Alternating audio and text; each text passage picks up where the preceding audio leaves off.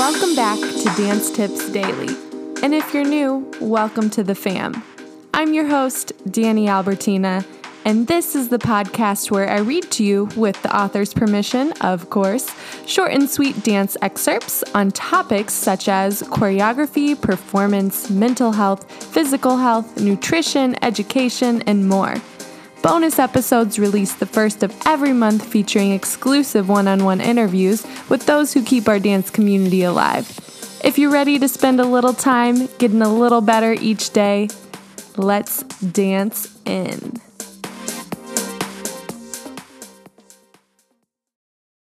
This is episode number 351 featuring the girl with the tree tattoo.com. Progress, not perfection. It's July 17th, 2021, and we have a self-love Saturday tip for you here at Dance Tips Daily.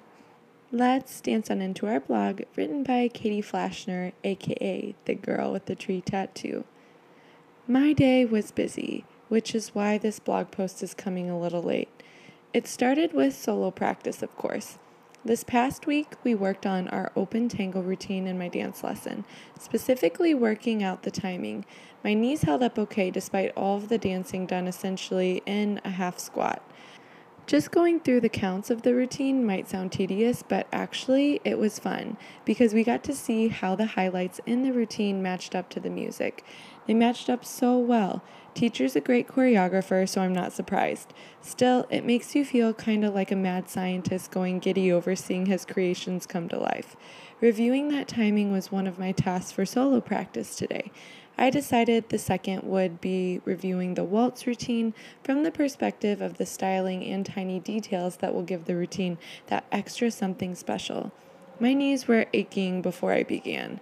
They were bothering me on Friday, and then I went to Zumba anyways. The weather on Saturday morning was beautiful, so I decided to take the dogs for a longer walk. They had been sick most of the week, so they deserved a nice stroll in the park. Not surprising that my knees hurt this morning before I did anything. I was in the mood for practice though and wanted to take advantage of the extra motivation, so off to the studio I went. The warm-up section of my solo practice was choreo review. I went through the steps of the waltz and tango routines to see how much I remembered. Ignoring the groaning coming from my knees, I then went through each dance in greater detail. It was far from perfect. I knew the steps of the waltz, but there were plenty of places where I couldn't hold my balance, even though I've been able to in the past. I wasn't engaging my core properly. Tango was one big fuzzy memory, even though we spent the entire lesson this past week and the week before working on it. Isn't it frustrating when you can easily dance something with your teacher, but you're lost as soon as you have to do the steps on your own? Gee, maybe that's why we practice. Maybe it wasn't perfect, but I know I at least made progress. We haven't worked on a waltz in a couple weeks, but I was still able to go through the whole routine. The coordination of my arm styling with the steps was definitely better in some spots. I was also better coordinated in my first turn in tango, even if the steps after it were fuzzy.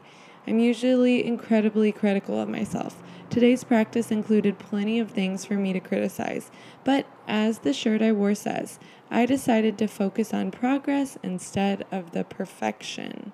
As dancers, we're cursed with this drive to reach perfection. That's what makes the dance journey a lifelong one if we want it to be. There's always more to learn and always room for improvement. It's a destination we'll never reach though, and when we forget that, it can cause us more harm than good. The self-criticism gets out of control and we aren't able to just enjoy what we've achieved and what we're capable of now in this moment. I'm still in a transitional reality as I sort out my knee issues and how much or how little I can do with them. I could focus on limitations and how I'm seemingly further away from the, in quotes, perfect than I was before. Or I could focus on the fact that I still know my waltz routine better now, despite the aching joints. I'm still progressing forward on my dance journey. I just carry extra ice packs with me. If you're getting down on yourself for still not getting something right or making the same mistake over and over, look closer and pick out where you're making progress. I promise you it's there.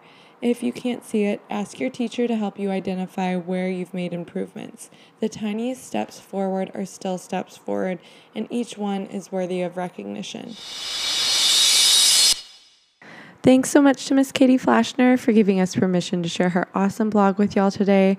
If you enjoyed it, make sure you check out our show notes as you can learn more about Katie there. And she gives us a 5% discount on the book that she's written, her solo practice guide.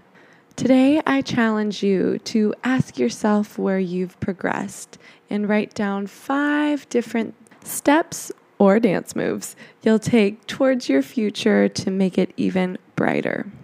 That being said, that's your short and sweet tip for the day. I hope you enjoyed, and as always, happy dancing. Thanks for listening today, and tune in tomorrow for more short and sweet tips. Happy dancing.